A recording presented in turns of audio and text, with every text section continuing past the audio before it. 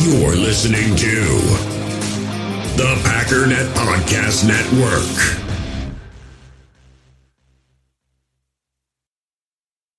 We all have smartphones, and we all know they're pretty amazing, but they also can be amazingly distracting, especially when we're around other people. So US Cellular wants us to reset our relationship with our phones by putting down our phones for $5. That's right, a company that sells phones wants us to put down our phones. And to see what we find, learn more at uscellular.com/built for us. It's only a kick, a jump, a block. It's only a serve. It's only a tackle, a run. It's only for the fans. After all, it's only pressure. You got this. Adidas.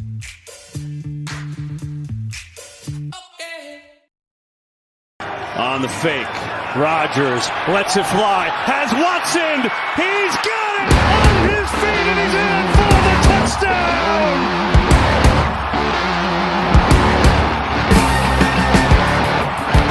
That might be the biggest catch of this young receiver's career from Christian Watson. You can see him, it's just press man. They talk about his speed, his ability to get behind the defense. It's just a matter of can he catch it. That's a great job tracking the ball.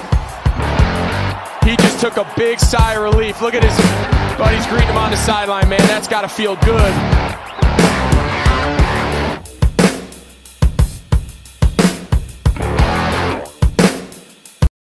What's up, guys? Welcome into Packers Total Access. My name is Clayton. You can check us out on Packernet.com. You can find me on Twitter at Packers_access. If you'd like to email the show, you can send a message to PackersTotalAccess@gmail.com.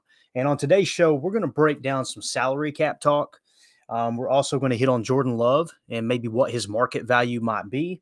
We're going to talk about top safeties in free agency, top tight ends in free agency. Then we're going to wrap up with a little bit of O-line talk from Mike Wall. You guys know we had him on the podcast here recently, and we broke down a lot of good stuff. And, you know, the pod that I did, I believe it was yesterday, where I broke down the top 20, the first 20 plays of the San Francisco 49ers offensive play calling against the Seattle Seahawks here in the playoffs. There was one play that I mentioned specifically that, it's funny. Mike Wall actually tweeted the not the all 22, but the box cam of that play. And you can see it plain as day. I went ahead and retweeted that so you guys could check that out on Twitter and see exactly what I was talking about with George Kittle throwing the block, as well as Juszczyk being flexed out, cracking back inside, how San Francisco played with the hat count. Everything was fluid. Everything was aggressive, but it was also under control. And that's exactly what Mike Wall talked about reaching confrontation. I'm going to replay that soundbite. Guys, hopefully what we're doing on this podcast is we're hitting things from all different angles, right? We're coming from a contractual standpoint. Hey, here's how the salary cap actually works. Here's how the cash over cap works. Here is how the Packers shaved off $50 million in cap last year, right? And got under the cap, and how they're going to continue to do it moving forward.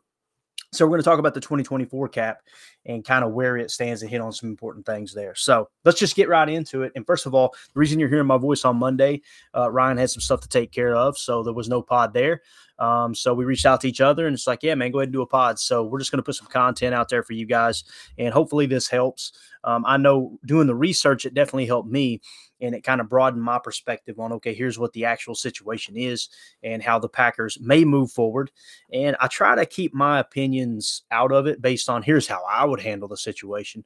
But it's almost impossible to do that. You know, the goal is to bring you guys the real scenario and then what might happen, right? But as a fan, you know, I get excited just like anyone else. And it's like, man, it would be cool if they did this. And I end up interjecting my personal opinion, you know. So I really wanted to stay away from that at times, but boy, it's gotten away from me this year. But yeah, you know, as I found out when I logged on to Twitter this morning, got a couple of nice tweets from the people that hate Rodgers. And yeah, it was interesting.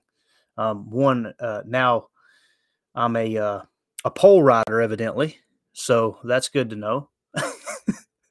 But anyway, man, I'm just going to keep mentioning them on the air because I think it's hilarious. The reason I do that is because, you know, you hear people who want Rodgers gone are constantly talking about, man, the Rodgers lovers are rabid, and I'm sure they are, right?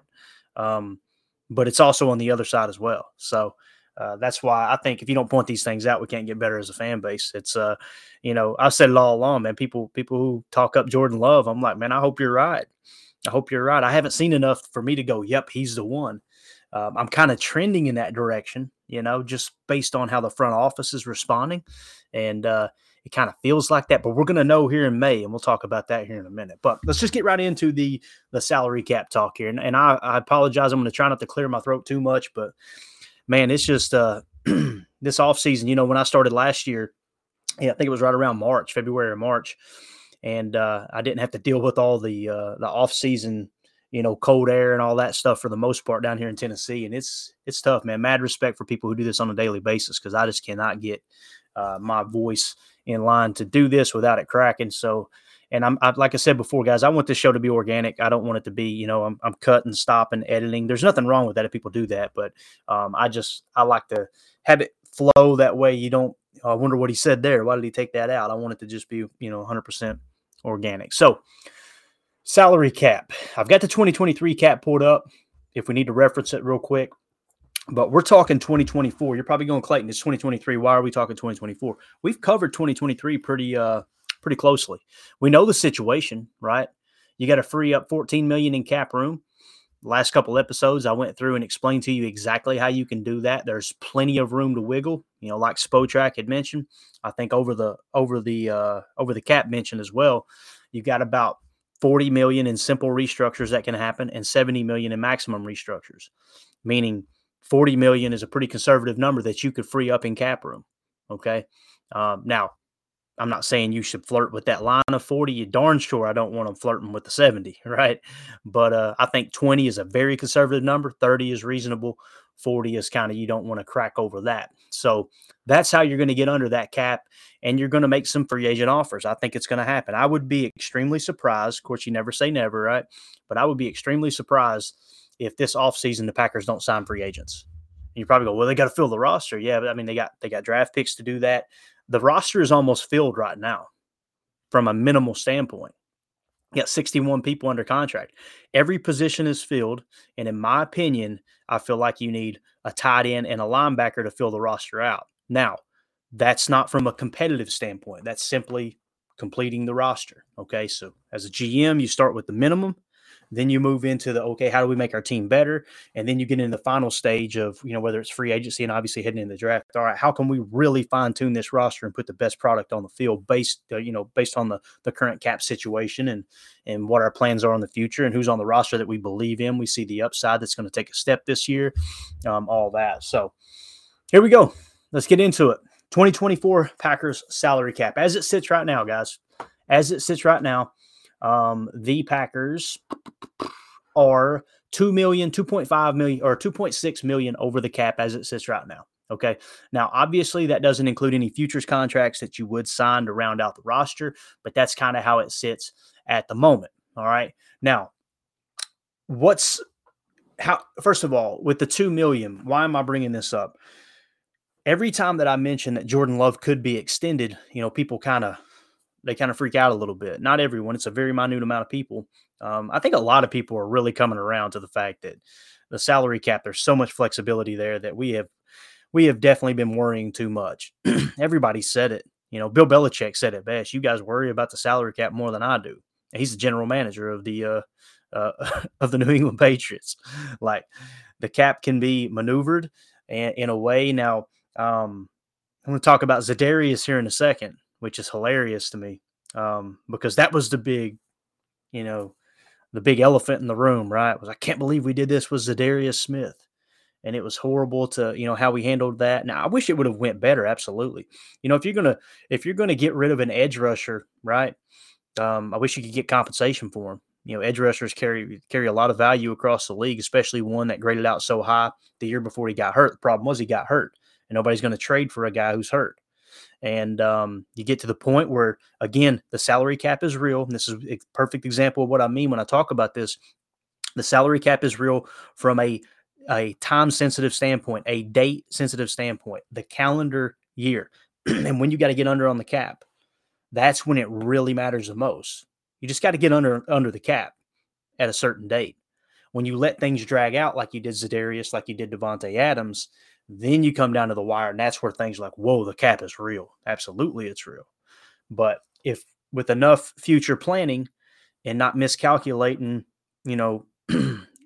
relationship status with the organization with specific players, the cap can really, really be handled very easily. So again, $2.5 million or $2.6 million over the cap for 2024. Now, where could we free up money? Glad you asked. Let's look at it here. We talked about David Bakhtiari, Aaron Jones being some of those players that could be restructured this year to get under the cap. I see that happening. I really do. Bakhtiari has made every comment under the sun that he's coming back and he's ready to play, right? I do not think, based at the level in which he played, now that he is completely healthy, no surgeries are scheduled this offseason, I don't think they're going to ask him to renegotiate. There's a difference between restructure and renegotiate, okay? When you restructure a contract, you're simply taking, really, there's just three things that are important when restructuring a contract. And if you get your notes out, write this down, because it's not everything that matters, but it's the most important aspects. There's three things, okay, when it comes to salary cap hit. You've got your cap hit that's comprised of base salary, right? That base salary is spread out over the course of the year and broken down into game checks, what they call game checks. You've got signing bonus, which is guaranteed money for signing the contract, right? And then you got roster bonus, which roster bonus is guaranteed money, and it says generally paid at the start of a league year upon making the week one roster. So if they're on the week one roster, they're guaranteed that money. It's my understanding, and I could be wrong if you guys know for sure that this is incorrect, hit me up on Twitter and an email, and we'll straighten it out. That roster bonus can also be paid out through the course of the year. You can set specific dates that roster bonus hits, not necessarily this is one check, right? This is one upfront check. So you've got those three things: base salary, signing bonus, and roster bonus. Signing bonuses can simply be spread out over the course of the contract, including tacking on what we call voidable years, meaning if a player is not on the roster, let's say next year, right, and you do a restructure and tack on a voidable year, then that signing bonus money can be spread out over the course at any point over the course of the contract, including that voidable year where they're not even on the roster. This year, that's what happened with Za'Darius Smith. Remember, the big thing was Za'Darius. This has ruined our cap situation. We are absolutely screwed. How are the Packers going to fill the roster, right? Well, what did we do? We signed everyone back. Tay wanted out. There's nothing you can do about that. You trade Tay. Still amazes me that people freak out over the cap, but somehow we were going to re-sign Davante Adams. I'm just blown away by that. But anyway, who we re-signed? We re-signed Devondre Campbell, Rasul Douglas, went across the board signing all these guys. We extended Jair Alexander. We just extended Elton Jenkins. Man, but Za'Darius Smith is just going to ruin the cap. Well, he was a player that was not on the roster this year, right? This year being 2022, and he counted against the cap, right? Now, how much did he count against the cap? Let's see if we can pull it up here. I don't know if it's still on Spotrac, and here I am already off the beaten path of where I was wanting to go. It may not even show here. Yeah, it's not even showing on actually, this is 2023. That's why. I really want to pull this number up for you guys. Hopefully it will update here, because sometimes Spotrac gets a little bit spotty when I'm recording live. But let's see here if we can find it, because I really wanted to point this out. Dead cap. Here we go. Za'Darius Smith. So he was $11.4 million against the cap last year, 2022's dead cap. You also had Billy Turner at 5.8. You had Kevin King at $3 million. You had, across the board in dead cap. Those are the two big ones, though. Za'Darius Smith and Billy Turner. You had over $17 million against the cap in 2022, guys, for two players that weren't even on the roster. But somehow, some way, we were still able to offer Davante Adams more money than the Vegas Raiders. You understand what I'm saying? And what's crazy is, and I was going to get to that here in a minute, is Za'Darius isn't even on our cap this year in 2023. He's completely off the books, guys. There is no Za'Darius Smith. I'm going to double check, but to the best of my knowledge, there is no Za'Darius Smith. Yeah, when you look at dead cap, our only dead cap is Amari Rodgers at $461,000, Kylan Hill at $39,000, and then it drops all the way down to $5,000 for the players that are left. So there is no dead cap on the 2023 salary cap at the moment, right? Other than once it's converted over and it's finalized, Adrian Amos, who would be $7.9 million against the cap. Remember me talking about Amos. The biggest mistake that Goody has made so far is not cutting ties with Adrian Amos because he hit that wall. It seems like he did. Now watch, there's a chance that they sign him back this year because I was looking at the safety market and I'm like, man, some of these guys are going to get franchise tagged. So we don't know exactly how that's going to play out. But again, the big talk was Za'Darius Smith has ruined this roster. He's not even on the cap this year, guys. It's already in the past. It's in history, and that's what I was saying about guaranteed money and how much money, but they still paid him that money. Yes, they did. But as a fan, I don't care what they pay the custodian. I don't care what they pay the catering service that works the Legends level, Legends Club level at Lambeau Field. I don't care how much Mark Murphy spends on dinner or his suits, although I got to be honest, look at some of his suits and I'm like, man, I don't think he spent that much on it. But anyway, like I don't understand the fan that's so caught up in that. I don't. If that's the case, are you going to complain about the new video boards that are going in this offseason? We're going to throw that on the list. They shouldn't spend that money on those video boards. Come on, guys. The cap hit is what matters. The salary cap is what matters.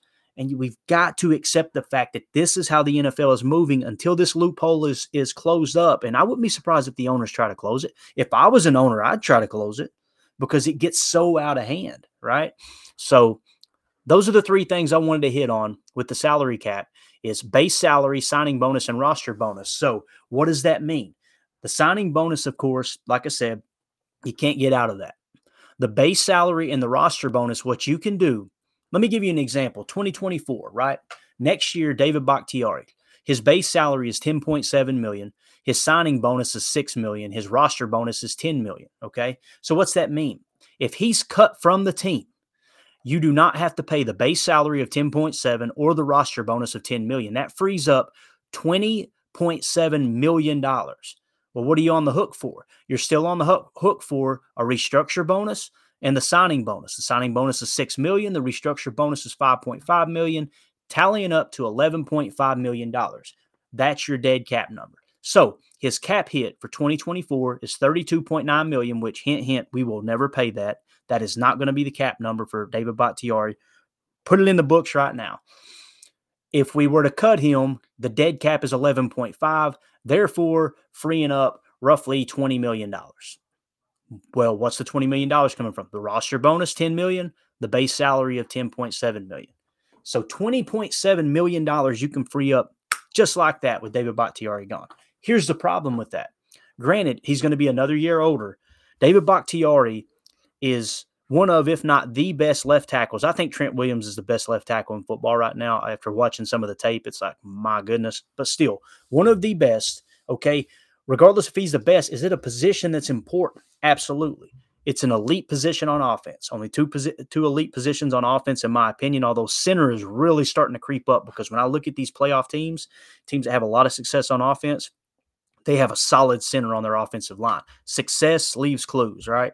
These playoffs, and it's why I get so excited about the playoffs, it's a blueprint for how to win in the league right now. That could change next year, but the best information you got to go off of is right now. So David Bakhtiari and Aaron Rodgers are the two players that are highest paid on the team, right?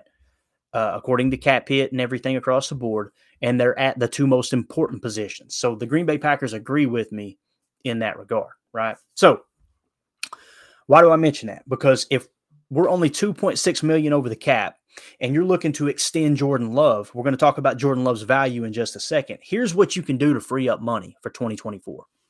David Bakhtiari, you can free up, like I said, $20.7 million, right? If you wanted to either cut him or restructure it. That doesn't mean you have to convert all of the base salary and all the roster bonus to that. It just simply means you start with the base salary. Let's say we just want to do the base salary, right? Then you would take the base salary and convert it to signing bonus and then spread that signing bonus out over the life of the contract or tack on a few voidable years. Now, again, people, the salary cap tightwads right now are going, oh my God, we're pushing more money out. The very comment that you made about pushing money out with Zadarius Smith is no longer even a factor on the Green Bay Packers. He's gone. It's gone. They can no longer complain about that cap hit. It's not even on the books. It was money wasted. Okay, you can believe that. Well, they could have signed a free agent with that money. Could they have?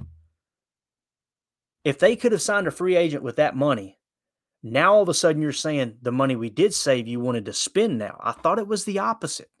Like you can't have it both ways, right? And I know I'm not talking to the majority of our listeners. It's just a few, and I'm trying not to be rude, but I don't know how else to say it to help explain to people that these people that are fear-mongering and doing this doom and gloom salary cap stuff on Twitter and other social media outlets, they're wasting your time. You know how I know that? Because I wasted my time for like 5 years sitting here to pretend like, oh man, well, that's going to be bad against the cap. I don't like that move. The goal is to field the best roster, period. I had a guy on Twitter that's been arguing over and over and over about Aaron Rodgers. He came over today and said, I'm not saying Aaron Rodgers doesn't give us a better chance to win than Love. I'm just saying it's time to move on. What does that mean? It's the most important position on the football field. And now you're saying he gives us the best chance to win over the other option. But no. I want a football team that's going to compete at the highest level. And again, if Aaron returns next year and he plays like he did this year with a healthy thumb, with healthy rib cartilage, with a healthy knee, then I'm on board with you, man. It's time to move on. But if he wants to return, they gave him that stability and that financial security. He's going to be back on the team. But David Bakhtiari, $20.7 million you could free up right there. Bam. Now all of a sudden we're $18 million in the positive on cap next year. Pretty wild how quickly that happened, right? Now you're probably not going to free up that much in cap if you just do a simple restructure, right? And let me get back to the restructure, renegotiate. When you restructure, you're converting base salary and roster bonus to signing bonus and spreading it out over the course of the contract. That's called restructuring. Renegotiating is going to a player and going, bro, you've underperformed. We need some of that money back, right? And a player does not have to do it. When it gets to that point, they've now basically completely checked the player's ego. The ego now has a vendetta against the front office, and typically that's when somebody gets put on the trading block or they get cut and released. So in this case, if they went to Bach and said, hey, man, we want you to renegotiate. You're not worth this money. And he took offense to it, the Packers could cut him outright and pick up $20.7 million in cap room. That's how that would work. Okay. So you can see how these contracts are structured where, yes, they're on the roster. Yes, there's a bowl. But I remember when they reported that contract live, man, it was like, holy cow, it reset the money. Absolutely it did. But this is why players hold out. This is why players don't want to play on a one-year deal with no security. Because if they do get hurt, they miss out on all that guaranteed money. It's why the guaranteed money becomes this carrot that you can dangle. Let's rewind back to earlier in the year. Remember when I was saying, man, I really wish they would re-sign Rudy Ford? You could go to him right now and say, hey, Rudy, let's put some money in your pocket. Let's give you some guaranteed money right now, right? And he's looking up going, man, this might be my last shot of the contract. If I hit free agency, I bet on myself and nobody offers me anything, then I passed up on $3 million guaranteed. Right? It would have been a good move for the Packers. Would have been a good move for Rudy Ford. It's a win-win situation. That's that risk reward. You're seeing it with Lamar Jackson right now, which that thing is getting really out of hand. Really out of hand. I mean, he basically didn't travel with the team. And he's saying that he's still hurt. The vibe I get is he's not as hurt as he's letting on. But this was the price you pay when you don't pay your quarterback, your franchise player. They can do this. To me, this is an extension of a hold-in. I don't know all the situation. I may be completely wrong there, but on the surface, it feels like a hold-in. Like he's like, okay, man, you wouldn't give me my security. I already said earlier in the year, don't expect me to play with the reckless abandon I have in the past. If you're not willing to commit to me, you want me to put my body on the line, but you don't want to commit to me long-term. Okay, you're going to get a different quarterback then. And you've seen it. The scrambling stopped. Not stopped, but it slowed way down. Why do the Green Bay Packers not have to deal with that? Because they paid the most important position, and that's quarterback, and that's Aaron Rodgers. Now, they did it in a creative way that if he retires, they basically said, all right, man, you want 3 years? Here's your 3 years. And when you retire, they're going to recoup a bunch of that money. Their salary cap's going to go back. Let's say Aaron Rodgers retires this year, right? Then in 2024, you're going to have his cap hit of $40.7 million, which is still nowhere near the top of the league. Nowhere near it. Is going to actually just about cut in half, if I remember correctly. I think there was like a $24 million cap penalty. So you're at least freeing up $16 million there. So if Aaron Rodgers comes back this year in 2023 and then he retires and we get that cap, some of that cap back, that's going to pay for Jordan Love's contract extension alone. You understand where I'm going with that? So that's why it's important to kind of understand how this stuff works. Another one is Kenny Clark, $15.5 million in base salary. His roster bonus is only $750,000. Signing bonus is $5 million. Okay, so they could take Kenny Clark's base salary. Kenny Clark is primed for a restructure. He really, really is. That base salary, there may even be a renegotiation there because Kenny did underperform this year. I love Kenny Clark. I think he's a stand-up guy. I know the media loves him there in Green Bay. I think he won that award, him and Russell Douglas, for players that are just really, really pleasant to work with in the locker room and with the local media, which is really cool. You want that working relationship. I can't stand to hear beat reporters like try to get into people's personal life. And that's the stuff that bothers me. We're always talking about the Aaron Rodgers drama and the girlfriends and this and that. You've never heard Aaron Rodgers one time mention that he's dating somebody, have you? No, the media did it. The media brings it to light. And then they write articles. Here's the Aaron Rodgers drama again. Okay, I'm gonna go create some drama. I'm gonna go out here and dig some dirt up. I'm gonna put it in the public eye. And then we're gonna say Rodgers is a drama queen. Isn't that funny how that works? Like, you're the one who brung it up, and I just don't understand it. So Kenny Clark, you could convert that 15.5 to roster bonus or to signing bonus, and that gives you some wiggle room there. If they cut him outright, they would free up $11 million. Okay. Jair Alexander just signed that contract extension, right? Just signed the contract extension. $6.6 million in salary, $6 million in signing bonus, 8.6 in roster bonus. So you combine the roster or the roster bonus and the salary, and you're looking at what, over $15 million in restructure possibilities. So his cap hit's $22 million. If you cut him outright, it's an $18 million cap hit. You're only freeing up $4 million. And in no way, shape, or form am I suggesting they should cut Jair Alexander. Just showing you how the contract's structured. Here's another one, Aaron Jones. This is a deal that's going to get at a minimum restructured, maybe renegotiated this year. Aaron Jones' base salary, $11.1 million. So you've got wiggle room there. What's crazy about Aaron Jones's contract structured is they did it in a way that 2023 was the biggest cap hit, right? So his cap hit actually goes back.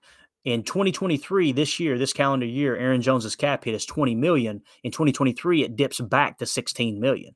So they've taken these contracts and they've gone different routes. You know, some they've front loaded, some they back loaded. In Aaron Jones's case, in the third of a 4-year extension, they put the majority of the money on the third year. And then with, let's say Elton Jenkins, remember I talked about how they actually moved some of the cap up to this past year in 2022 to kind of split the difference for 2024. That's why I'm not over here saying there's no way Aaron Jones won't be on this roster, because just that contract extension alone with Elton Jenkins kind of balances out the Aaron Jones contract. I don't know if that makes sense, but that's kind of how you look at it. Now let's talk about a cut outright. One that comes to mind for me is Preston Smith. Base salary, $5.7 million, roster bonus, $6.2 million, right?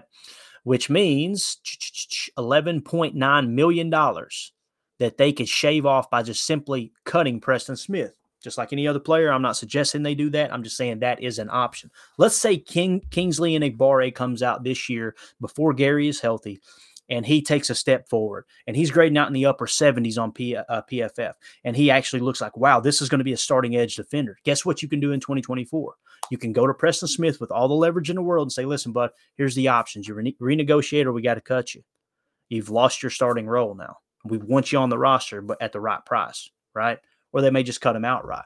These are the things you can do, guys. I mean, just talking here right now, you're talking about $40-50 million in cap relief that you can provide to yourself through restructure, some through cut outright, some through maybe David Bakhtiari retires, maybe Aaron Rodgers retires, right? So that's how you're going to re-sign Jordan Love if, and it's a big if the organization thinks and knows that Jordan Love is the quarterback of the future for the Green Bay Packers.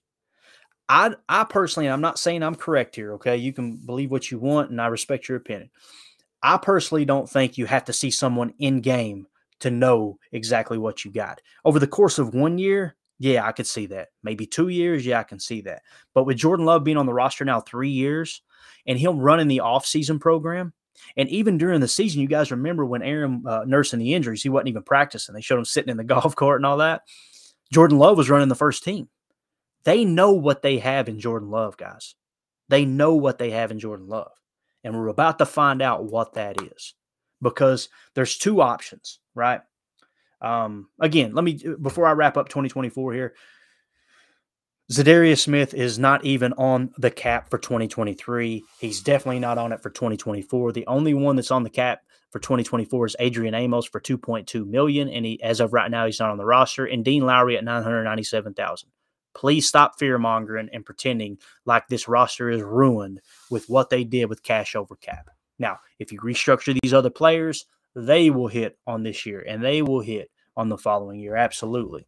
But again, the big doom and gloomers was screaming at the top of their lungs, Zadarius Smith is going to ruin this roster. What they did, they completely mishandled this. Did they mishandle it? I agree with you.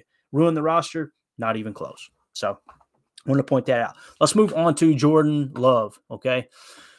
In the hobby, it's not easy being a fan of ripping packs or repacks. We get all hyped up thinking we're going to get some high-value Jordan Love card, but with zero transparency on available cards and hit rates, it's all just a shot in the dark. Until now, introducing slab packs from arenaclub.com, the only repack that provides real value, a complete view on all possible cards, and clear hit rates for each one. Now when I buy slab packs on Arena Club, it finally feels like I know what I'm getting. And honestly, the best thing for me and my son is the fact that we're kind of novices into this. When I walk into a card shop with my son, and a card says it costs $40, kind of just taking his word for it that that's a good value. So I appreciate the transparency on grading, as well as just getting excited about seeing what you could potentially get. Right now, you can get 10% off your first purchase by going to arenaclub.com/packdaddy. Wow, that's crazy offer. 10% off a $400 slab pack. That's $40 right there. Anyways, that's arenaclub.com/packdaddy for 10% off your first purchase. We all have smartphones, and we all know they're pretty amazing, but they also can be amazingly distracting, especially when we're around other people. So US Cellular wants us to reset our relationship with our phones by putting down our phones for $5. That's right, a company that sells phones wants us to put down our phones. And to see what we find, learn more at uscellular.com/built-for-us. When you need mealtime inspiration, it's worth shopping Kroger, where you'll find over 30,000 mouth-watering choices that excite your inner foodie. And no matter what tasty choice you make, you'll enjoy our everyday low prices, plus extra ways to save, like digital coupons worth over $600 each week. You can also save up to $1 off per gallon at the pump with fuel points. More savings and more inspiring flavors make shopping Kroger worth it every time. Kroger, fresh for everyone. Fuel restrictions apply.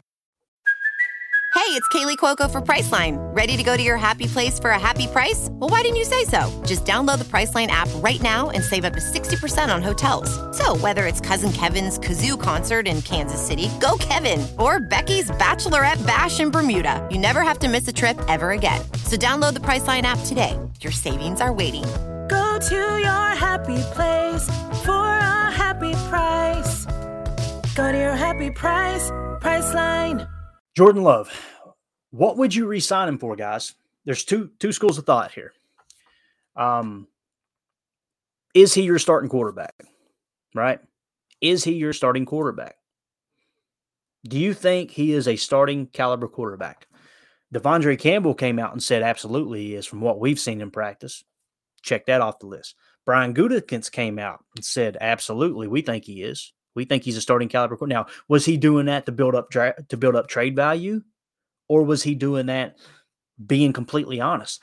I personally don't see much BS in Goody. There's sometimes he answers questions, and I wish he would have BS'd. I think that 90% of the time, Gutekunst is trying to give an honest answer while not trying to create controversy. And that's very hard to do when you're in front of that microphone. So I think let's move forward. Let's say that Jordan Love is the quarterback of the future. You know he's a starting caliber quarterback. This is the guy who's going to take over for Aaron Rodgers. What's he worth? First of all, I agreed with them drafting Jordan Love. I think I still do because I'm starting to lean towards I think he's the next starting quarterback for the Packers, right? This is Aaron Rodgers all over again when they drafted Aaron while Brett was on the roster, right? So what happened when Aaron Rodgers got his contract extension? He got his contract extension and he took off, right? And I'm not suggesting Jordan Love can be a Hall of Fame quarterback, but what I am saying is at the time, Aaron Rodgers did not demand/require paying top 5 quarterback money. He didn't make top 10 quarterback money. I don't even think he made top 20 quarterback money because he was unproven in game. This is one of the advantages to drafting a quarterback when you have a starting one. There's several advantages. First of all, with the new structure, you get a backup quarterback for really cheap. Guys, it's going to be very, very hard for you to go find a backup quarterback on the street with a cap hit of $3.9 million. It's almost impossible. If you go and say, I want a solid backup quarterback, you're going to pay anywhere from $5 to $10 million most of the time. So they've been saving money on the cap with Jordan Love being the backup. $2.5 million in 2020, $2.8 million in 2021, $3.3 in 2022, $3.9 in 2023. So he's on the roster for $3.9 million. Check this out. If Rodgers were to retire this year, right, then we free up, I think it was $15 million in cap, if I remember correctly, is what we would free up, 15 or 16 million in cap. And your starting quarterback is making $3.9 million on the cap this year. So if that does happen and Jordan comes out and lights it up, guess what's going to happen, fellas? That contract's going to go through the roof. Now, they would pick up the 5th-year option. If Aaron retired right now and they think Jordan Love's the guy, they would probably go ahead and pick up the 5th-year option, right? I was hoping they would negotiate and extend him because that money, just like we've proven with Kenny Clark, David Bakhtiari, Aaron Jones, Preston Smith, all these guys on the roster, when you do an extension, you have maneuverability. You can convert base salary. You can convert roster bonuses and things like that to free up cap room as you move forward. With the 5th-year option, it is just going to be 100% guaranteed. Now, as JJ pointed out if you trade Jordan Love, that contract does carry with him with that 5th-year option. I didn't realize that. I hadn't really dug into it, but that kind of surprised me because I figured it would be, I guess with the franchise tag, it carries too. I don't know. I just thought that maybe there would be something there from the union. Of course, I don't know why I'm ever surprised that the union gets taken advantage of every time they negotiate with the NFL, but that's why the NFL is king, to be honest with you. So you've got that, right? If you were to extend Jordan Love, what would he be worth? What would he be worth? And this is where it gets tough. You know, Jalen Hurts is playing on a 2nd-round contract, I think, right now.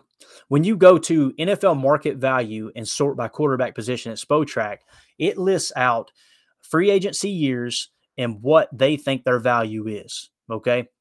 Jalen Hurts, they are saying, is worth $44.2 million on average, okay? And that's a very broad term there, but on average, you took the entire contract and you divided it by the number of years, that's what it would average out to. I don't like looking at things completely like that, and keeping it like black and white, simply because there's so much maneuverability within the contract, just like I explained with roster bonuses and base salary being converted to signing bonus. But Jalen Hurts, $44 million.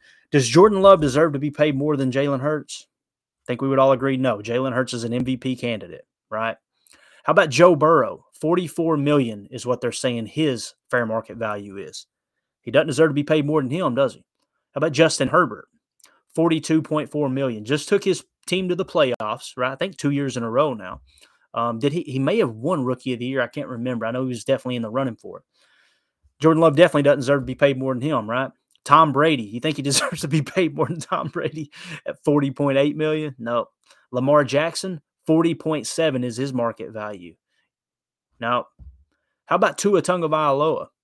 I mean, before the concussions, you can't factor in the concussions. That'll never hold up in negotiating with any agent or player. You want to get your organization really, really on the banned list from agencies and players across the league, and give it a bad name, and really probably tick off the rest of the owners. Let somebody go out there and get a bunch of concussions, and all of a sudden treat them like a piece of meat. And just pretend like, oh, well, no, you got to take into consideration the concussions. No, they're putting their life on the line. That's not the way to look at it. So before he got the concussions, he was an MVP candidate. $39.7 million is what they're saying his market value is. No, Jordan Love does not deserve to be paid that. Geno Smith, he was an MVP candidate this year, right? His market value is $39.3. If you're telling me that Jordan Love can play at an MVP level, absolutely. I would jump on board, but I can't jump on board with that. Now we're getting into the realistic number. Daniel Jones, $25.5 million. Jordan Love, if you can guarantee me that he can take his team to the playoffs and do what Danny Dimes / I think they were calling him Vanilla Vic on Twitter last night, then yeah, I would say that. But no, he's not a proven starting quarterback at this point. Do you see now how the Packers have played this leverage perfectly?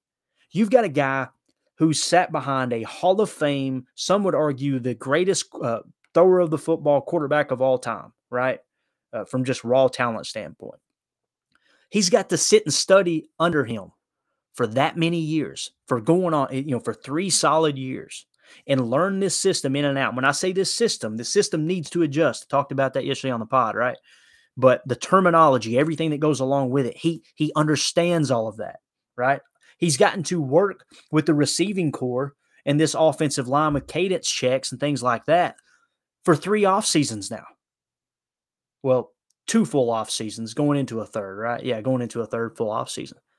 That's a big advantage, right? I mean, think of how much he's probably improved under Tom Clements this year and what he did, which I think Tom Clements gets way more credit than Mike McCarthy does, and I don't think that's accurate. I think Mike McCarthy was the big reason Aaron Rodgers was shaped into the quarterback he was, but I'm not trying to dog Tom Clements, and it's obvious that Aaron likes him. That's probably why Aaron likes him, is because Tom tells him a little more of what he wants to hear rather than what he needs to hear, and it's probably why he and McCarthy got into shouting matches at times, right? But Daniel Jones, $25.5 million, I don't think Love's there.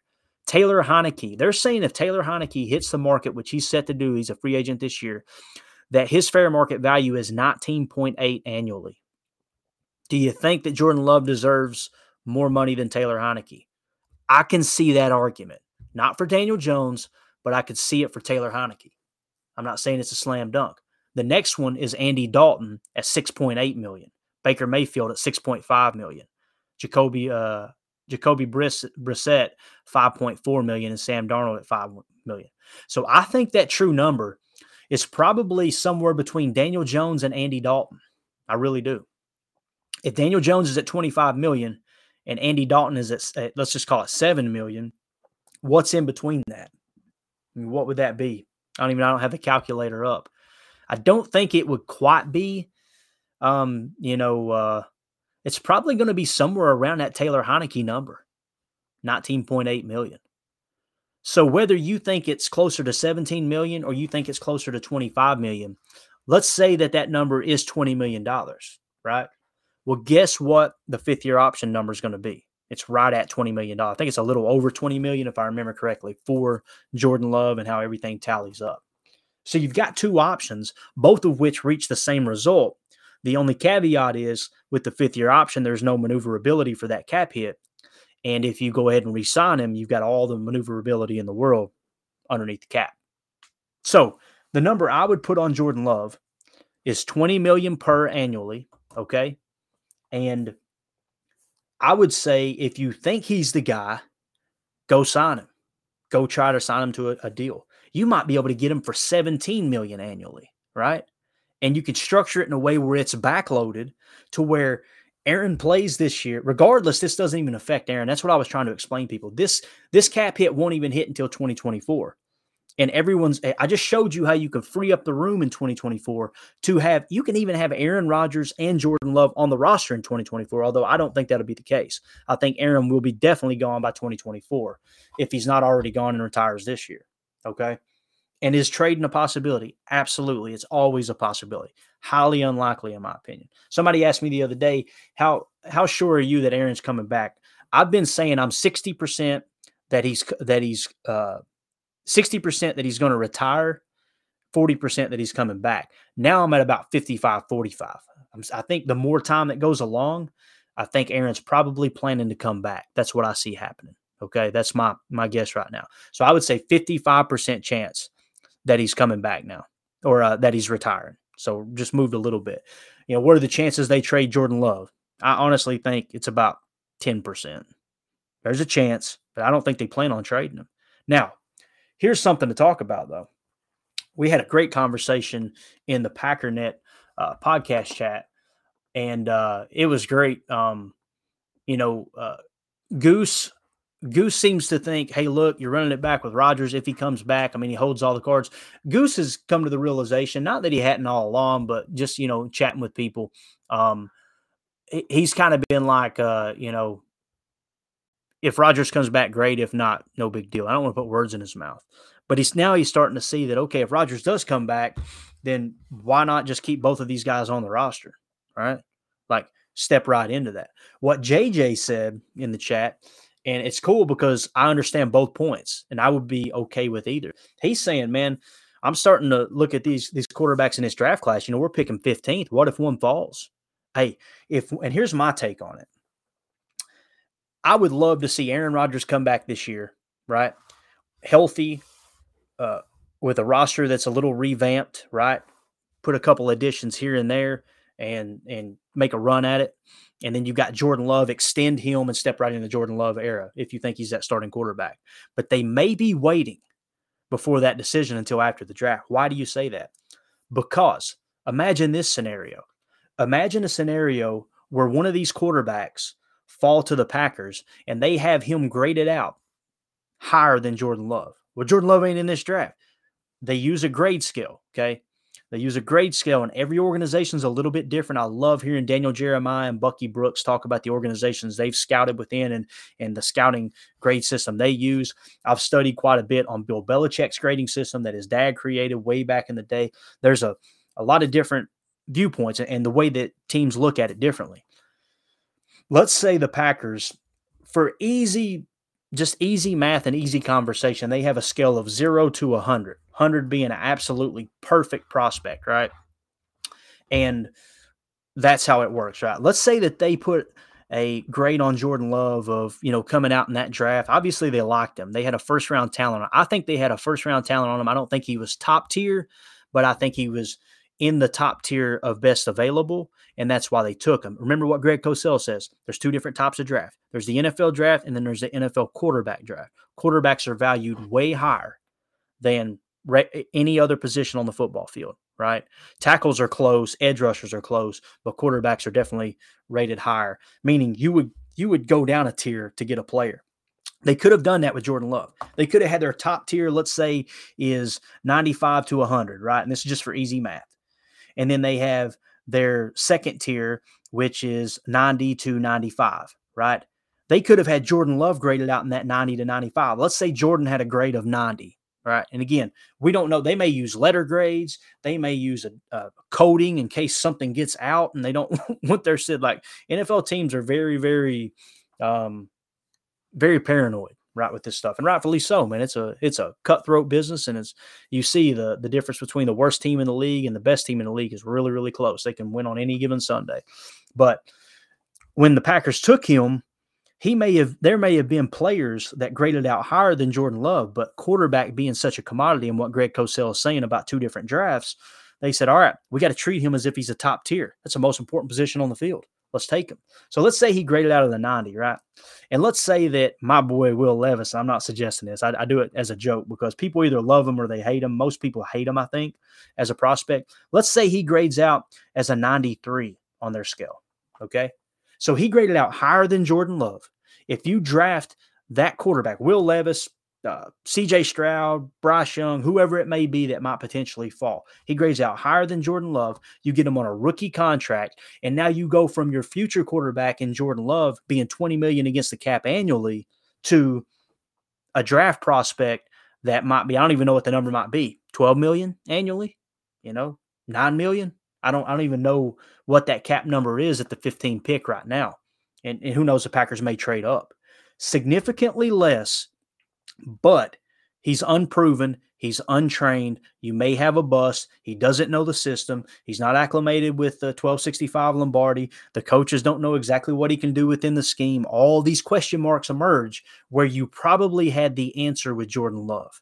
So that's the risk reward. I'm not suggesting they should draft a rookie quarterback. I'm not suggesting they should extend Jordan Love in that situation. I'm just laying out all the options and kind of this bird's eye view of what may happen this offseason. Okay. So that's how I see it. And that's how I can come to the conclusion. I can see JJ's side. Man, I kind of agree with you, dude. You got a quarterback that's graded higher than Jordan, falls right in your lap. If he's graded higher than Jordan with where they took Jordan, he's probably in their eyes a generational talent. Now, that could be right, that could be wrong. He being the draft prospect, not Jordan Love, which Jordan Love could be that generational talent. We don't know yet, right? I think the Packers have got a pretty good idea, and they're not bucking. They're kind of like, man, we got a 4-time MVP, Super Bowl champion quarterback at the helm, and we got the next starting quarterback sitting right here. Why are we in a rush, right? But let's say that did happen. Now you trade Jordan Love. Highly unlikely. But if that player falls in your lap, you trade him, you tell Aaron, listen, buddy, we want you for 2 more years. We want you through 2024, right? That was the original commitment. And then you trade Jordan Love and recoup some kind of draft stock, right? Or draft capital. What's he worth? I don't know, man. First of all, a player's worth what someone's willing to spend on him, both in draft capital and salary cap, right? That's the way I see everything in life. I always crack up. I always use the real estate analogy. There's so many people that my house is worth more than that. What'd you get offered? That's what your house is worth. Like, unless you're using monopoly money, but you're thinking a little too highly of your property. I've experienced that. I've had rental property in the past, and it's like, man, at the time I wanted to sell that condo. All right, let's get rid of it. What? It's worth more than that? Okay, show me. Crap, man. There's nobody out here willing to pay that. I guess it ain't worth that. And then when the housing market reboomed and everybody was trying to come to Tennessee as they were Florida and Texas for obvious reasons in my eyes, but we're not going to get into all that. Boom, it skyrocketed. We ended up making, I think it was $28,000 more than our highest offer before everything went haywire in some of these big cities and different states, and people started literally flocking to the state of Tennessee, right? Because cost of living was low with our local politics and all that stuff and how we do things financially, taxes, things like that. But it's a player is only worth what someone's willing to spend on him, right? So that is what would drive the cost for Jordan. Now, when would Jordan have the most trade value? If let's say they trade up to pick 10 and they take a quarterback, the Packers being they, right? His trade value is going to be through the roof over the next 30 days, if not there on draft night, right? Now, if they're doing trade offers, right, what's probably going to happen is teams are going to be reaching out to Jordan Love. Therefore, Jordan Love's camp will leak that because they want to put pressure on the Packers to get rid of him. Right. The same happened with Aaron Rodgers. Right. That's what the 49ers try to do. And it's why Matt LaFleur and Kyle Shanahan aren't the best of buddies anymore. It's why you seen the cold handshake there a couple of years ago. Right. In San Francisco when the Packers beat them. It's because Kyle Shanahan called Matt LaFleur and said, hey, man, is Aaron Rodgers on the table? They laughed at him and said, no, we're not trading Aaron Rodgers. And then immediately the 49ers leaked that information out that we reached out to the Packers about Aaron Rodgers. Then on draft night, what happens? They release Adam Schefter breaks the story and says, the Packers are trying to trade Aaron Rodgers, and everything went haywire, right? That was the 49ers putting pressure on the Packers to try to trade him. Now it's out of the bag. Aaron thinks you don't want him. Here comes the lame duck quarterback comments, all this stuff. They tried to pressure him into that. And Matt LaFleur was like, all right, dude, we're supposed to be friends, and you put my head on the chopping block like that? Nah, we're done. So just a little insider. These are the things that kind of go under the radar that people don't think about, and I definitely want to try to highlight on the show. So with all that being said, we are not going to get to talk about safeties in free agency. We're not going to get to talk about tight ends in free agency because we're out of time. I do want to hit on one thing before we get out of here. But first of all, I hope you guys enjoyed that breakdown of the salary cap because I think it's really important, man. I really do. Like, while I was doing the research for this, right, and trying to determine, okay, what's here, what's there, who's someone that we could restructure, I learned a lot. I really did. Read several articles of people breaking it down. You guys know the Kenny Clark article that I read on the last podcast about all I was simply trying to do was what date did these restructures take place? So we can put together a blueprint of when to expect this stuff to happen, right? Is it February? Is it March? When's it happen? And then by the time I finished the entire article from PackersWire.com, I came away with a bunch of information I otherwise would not have had, which is really, really cool. So we're going to wrap it up with this. I'm going to share the audio, the screen, whatever here, so you guys can hear the sound on this. But this is a tweet, first of all, that Mike Wall put out this morning. Said, it's not just the incredible personnel with the 49ers. It's the speed they move pre-snap. Seahawks can't tell if they are coming or going. Irvin worried about getting cracked. Instead, gets double inside out. Okay. Why am I mentioning this? If you guys go to Twitter, I retweeted it. You'll see the video he tweeted. It's the box cam behind the offense, and it shows this play. On yesterday's pod, this is the exact play I was talking about. When I was going, we need a tight end. We need a higher caliber fullback / H-back than Josiah DeGuara. Unless Josiah DeGuara is going to take a huge step and start playing at Juszczyk's level. This is the play I was talking about. This is one of those plays where it's 21 personnel, 2 running backs. You've got Christian McCaffrey, and you've got Kyle Juszczyk, who's a fullback, right? Juszczyk will run the ball too. Juszczyk will catch the ball. Juszczyk does everything. Like there's been in the past, they've handed that thing off on a fullback dive, and he would rumble up the middle for, Now, some people would say, well, we run 21 personnel too. We do it with A.J. Dillon. We do it with Aaron Jones out of the pony package. Guys, I was as excited about the pony package as anybody. You can go back and listen to my podcast. The pony package flopped this year. Teams were not surprised at all. When they ran the pony package in this game, the 49ers got stuffed. So teams have caught on to that. So here's something else too. It's a 21 personnel, but it could also be considered a 31 personnel because you got Deebo Samuel on the field too. Deebo can line up in the backfield. I talked about another play where it was an I formation where you had Juszczyk and Deebo in the backfield and you had Christian McCaffrey out wide. Now, all of a sudden, they're in their base, and they're looking at going, this is actually a 31. What the crap are we going to do? And then they hammer a slant to Christian McCaffrey. Creativity. We have got to have that schematically. We have got to shift from the McVay system to the Kyle Shanahan system. They're all within the same vein, but we've been running the McVay style, and we need to really, really lean into that 49ers style of offense. But anyway, this play, 21 personnel, but they come out in a gun. That's right. You heard me. They're running out of a gun set. How many times have you heard people covering the Packers this year complain, I'm so sick and tired of running out of the shotgun? Well, here the 49ers are doing it. It was a huge play. Why did it work? Because the people on the field, DeGuara is not Juszczyk, and Bob Tunyon darn sure isn't Kittle. Okay? So we have got to stop trying to compare these two. All right. So what Mike Wall is talking about, they come out in a gun set, right?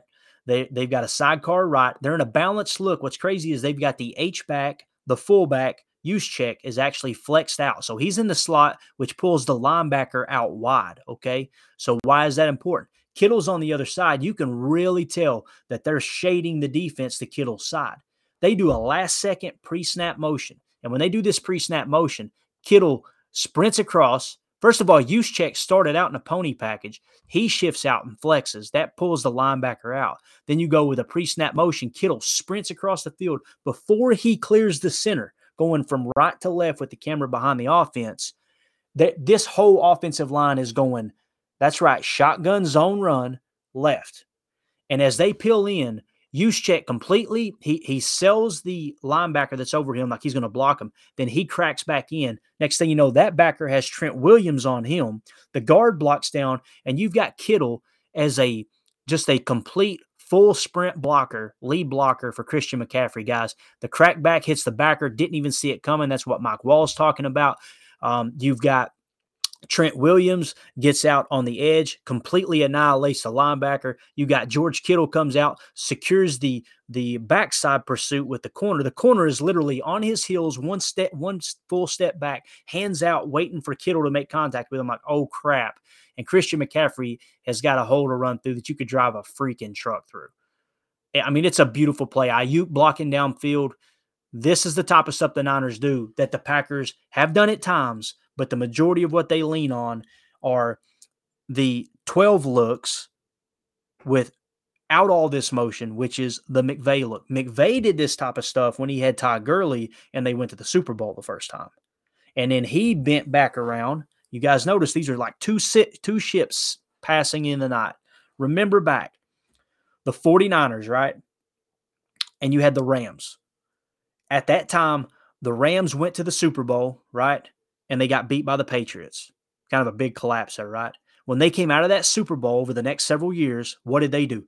They shifted to 11 personnel more, and the 49ers went to 21. What happened? As they passed each other, intersecting here over the years, the Rams climb the mountain, bang, they win the Super Bowl, and the 49ers hit this rut. And then what happens this year? The Rams, the Packers, the Bears now, who obviously they got Getsy. The Broncos completely flop. The Broncos were running McVay's system. The Packers were running McVay's system. McVay was running McVay's system, right? The Bears started to run McVay's system and said, this crap ain't going to work because our quarterback couldn't hit a bull in the butt with a mop. And they shift to a quarterback-heavy run. And then what happens to the 49ers? Bang.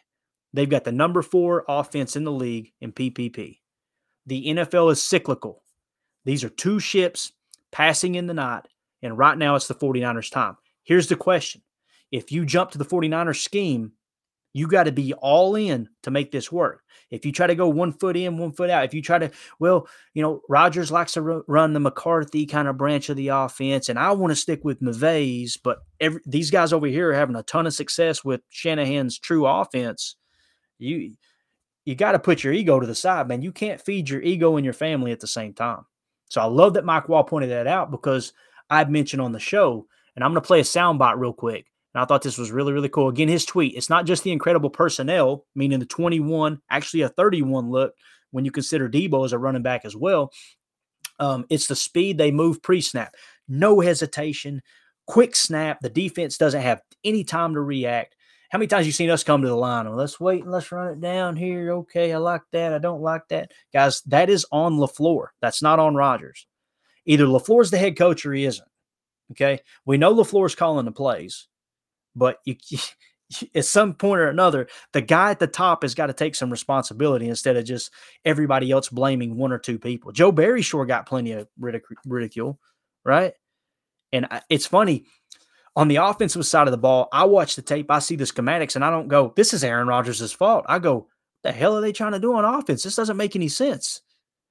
Ryan watched the Lions game. He came with a thing. What are they? I see what Clayton's saying now. This is a jumbled up mess. Yeah, absolutely it is. Okay. Now on defense, you've got defenders missing tackles, right? And blowing assignments, and it's fire the DC. On offense, this is all Aaron Rodgers' fault. I'm going, is anybody watching this tape? Or are we just choosing to hate on certain people? It's easy to make Barry the scapegoat because our defense is absolutely loaded with talent. It's easy to make Rodgers the scapegoat because he decided not to get a vaccine. Like Greg Cosell, guys, if you see it, you got to say it. This is what I'm seeing on tape. This is what the heck I'm saying. Okay. So that was his tweet. I want to go back to when we had him on the show and then we're out of here. Okay. And I thought this was really cool. Yesterday on the podcast, I talked about Kittle and the body control, just how good he and Juszczyk are at setting up blocks, not just being in the right spot, but setting the block up. Like Juszczyk made that play go, because what Juszczyk did was he convinced the backer that flexed out on him. First of all, if they hadn't had the huevos to flex him out wide like that in the slot, then that backer would not be that far out of the box, right? And then when the ball is snapped, he sells the backer on, I'm going to block you, and then he cracks back in and hits the inside linebacker, right? What would now be considered the Sam backer, although they're still shifted as if it's the Will backer. What you have is the pre-snap motion, the quick snap. You now have the hat count on that side. You've got the momentum. You've got every advantage possible in the running game you now have. And it was all schemed up by Kyle Shanahan. It had nothing to do with Brock Purdy, just like 90% of this has nothing to do with Aaron Rodgers. You're either the head coach or you're not. If you're the head coach, it's your job, especially since, like Mike Walsh said, he's supposed to be a schematic coach. He's definitely not a developmental coach. We broke that down yesterday with the draft picks and how many we've missed on. This talent is either not getting developed or Goody all of a sudden has forgotten how to draft. That was the point I was trying to make. I don't know if I got that across or not. That was the point I was trying to make. So what made this play go was everything that Mike Walsh said when we had him on the podcast. The question I asked him was real simple. I said, Mike, what do you think, man? I'm a fan. I'm a Packer fan with a podcast. As a fan, what do you think is maybe one, it doesn't have to be the top thing, but what's one thing that you think us fans overlook in the game that we truly don't understand? Because the goal here is to learn from this guy. He played, a decade in the NFL, and he's a Pro Bowl caliber offensive lineman. Here was his answer. We're the best blocking coaches out there, whatever it is. All of them are kind of, if you think of like tackling, you think of like pre-confrontation and post-confrontation. So how you get to confrontation determines the terms of confrontation. I don't think a lot of people understand how important that is, right? So we talk about, we got a shoulder tackle, we got to punch it, we got to do all this stuff. But how you get to your spot under control, how you get to confrontation under control, that determines everything. That's like I did when I was working for the Dolphins as a skill development specialist, I did a breakdown for 2 years worth of film on tackling and blocking. Like 85% of the outcome is determined by how you get to your spot. And nobody even talks about it. So that's probably the biggest thing and that's right. 80% of the outcome determines how you get to your spot. And here we are going into the draft season, guys. And we will fall in love with prospects over RAS score, relative athletic score, and 40 combines, whether it's bench press and 40 time and shuttle and all these things. And Malik Willis and Zach Wilson throwing in gym shorts across their body off platform. We'll fall in love with all these things. And the true thing that you should be watching is the tape. That's exactly what he's talking about. You can't pick this up at a combine, guys. You've seen some of the most fluid athletes at offensive line, fullback, tight end, go through the NFL combine and come away and go, wow, that's the one. And then you put them on the field, and what happens? They're off balance. They're swimming in the grass. They never have leverage on their blocks. The only way to determine that is through the tape. It's one of the reasons why I like PFF, and it's ironic because Mike Wallace backhanded PFF on this exact podcast, but I love grabbing all this insight, all these opinions from everyone, former players, media members, other fans, former, just whatever, and putting all of it in this database and just kind of mulling it over and going, what are you actually looking for? To me, everything comes back to the tape. I'm going to tell you one, Kyle Hamilton. Kyle Hamilton last year, I had him number 2 on my draft board, and people laughed hysterically at me. Did you see his 40 time? Are you serious? Ain't no way he's worth the number 2 pick. Yeah, you seen him last night, man. I know the Ravens lost, but that dude has been a baller this year. I think he's grading out as he's a top 5 safety in the league this year. Imagine if the Packers had I can't remember exactly where he was taken. Imagine if I know he dropped significantly. I think he was taken before them, but imagine if they'd hopped up a little bit and Kyle Hamilton would have been our starting safety this year. That'd be a whole different outcome. Many games. Many games. And you would not be looking up right now going, crap, we got to get a safety, and there's a limited market, that's the price you pay. But why did teams not go with Kyle Hamilton, but they went with, why did the Packers go with Quay Walker? It wasn't because the tape. It wasn't because what he put on film, it was all that athleticism, right? And we've seen all year long, he's played out of place at times. Tackling machine, very violent. Love the dude. Hope he pans out. Think he still can, right? But when you look at Kyle Hamilton playing for the Ravens, man, what is it? Why does he look like a veteran safety? Because he played like a veteran safety his entire time at Notre Dame. And it's not just because I'm a Golden Domer fan. You could say that about players all across the league. The tape is what matters the most. That's what matters the most. So we're going to get into this other stuff at a later time. Sorry the time got away from me. Really appreciate y'all hanging out with us. Again, we just want to put a pod out because Ryan has some stuff to take care of. Want to get you guys some extra content. So thank you so much for making us a part of your Monday/Tuesday afternoon. If you're not getting to this till Tuesday, it will drop around noon Central Time here on Monday. So if you guys are hearing my voice, you already know that. So I don't even know why I mentioned that, but that's just the dumb redneck in me. So hope everybody has a great day. As always, let's go out and be the change we want to see in the world, and go Pack Go. On the fake, Rodgers lets it fly, has Watson, he's got it on his feet and he's in for the touchdown!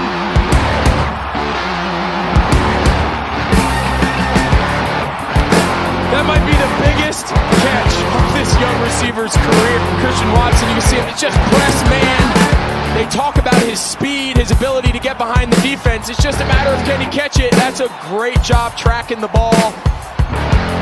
He just took a big sigh of relief. Look at his buddies greeting him on the sideline, man. That's got to feel good.